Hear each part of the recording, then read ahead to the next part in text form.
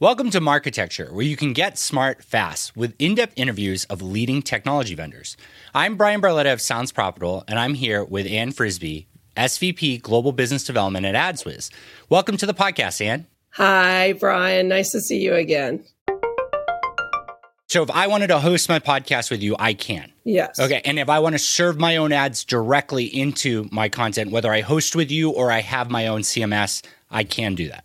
That's correct. Now, I also can utilize you as an SSP and a DSP and a marketplace, correct? That's correct. Okay. So, those are all really interesting there because that puts you in competition with, like you said, everything, right? That is the full solution. There's not a piece missing from there. I believe you also offer tracking and attribution, like measurement and attribution through pixels and other technology. Is that right? We have some in-house tools, but we predominantly make sure the platform is usable by third-party independent certified tools, which tends to be what the advertisers want. But in this situation, I could be a host. I could host with you. I can serve my own ads there. I can set up relationships using your SSP to DSP partners. I can get those DSP partners or people seats on the DSP. I can make my inventory available to your marketplace.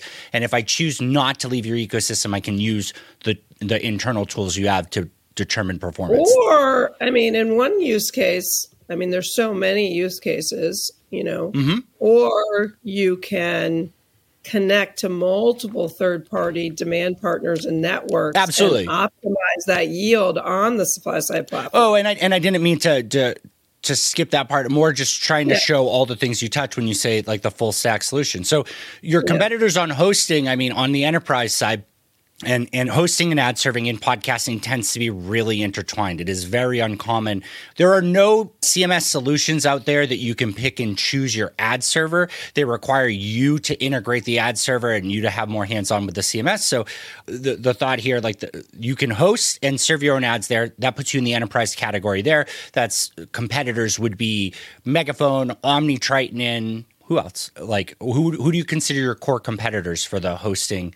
Honestly, I think those are the two main players in our space. And now the SSP side, where we step it up a little bit, Triton is the only other audio SSP, audio-focused SSP that I've come across. Are there others that you come across too? I know Magnite has become more active in audio.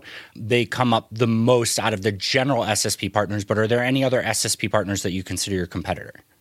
I don't consider anyone else a competitor in the SSP space in general, if you want to know the truth. Our supply side platform it's a really great product. Yeah. And then DSP for audio focused, it's just you guys and, the startup Audio Hook would be the audio focused DSP solutions that I've come across. There are other DSPs that can connect to audio, but I think it is fair to say that the integrations that you've done, because you have the SSP side, because you have the marketplace, there are things that you've integrated that are ahead of the curve for how other DSPs can connect to audio today. Because we have some general guidelines, but it hasn't been standardized, right?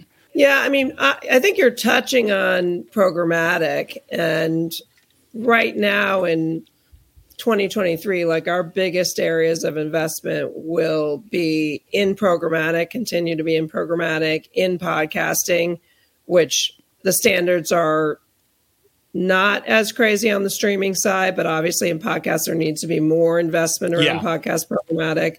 And around data and targeting solutions, especially as you move to really an identity-free maybe space from a privacy perspective, but also in podcasting where the real good signals are actually the content versus the identity.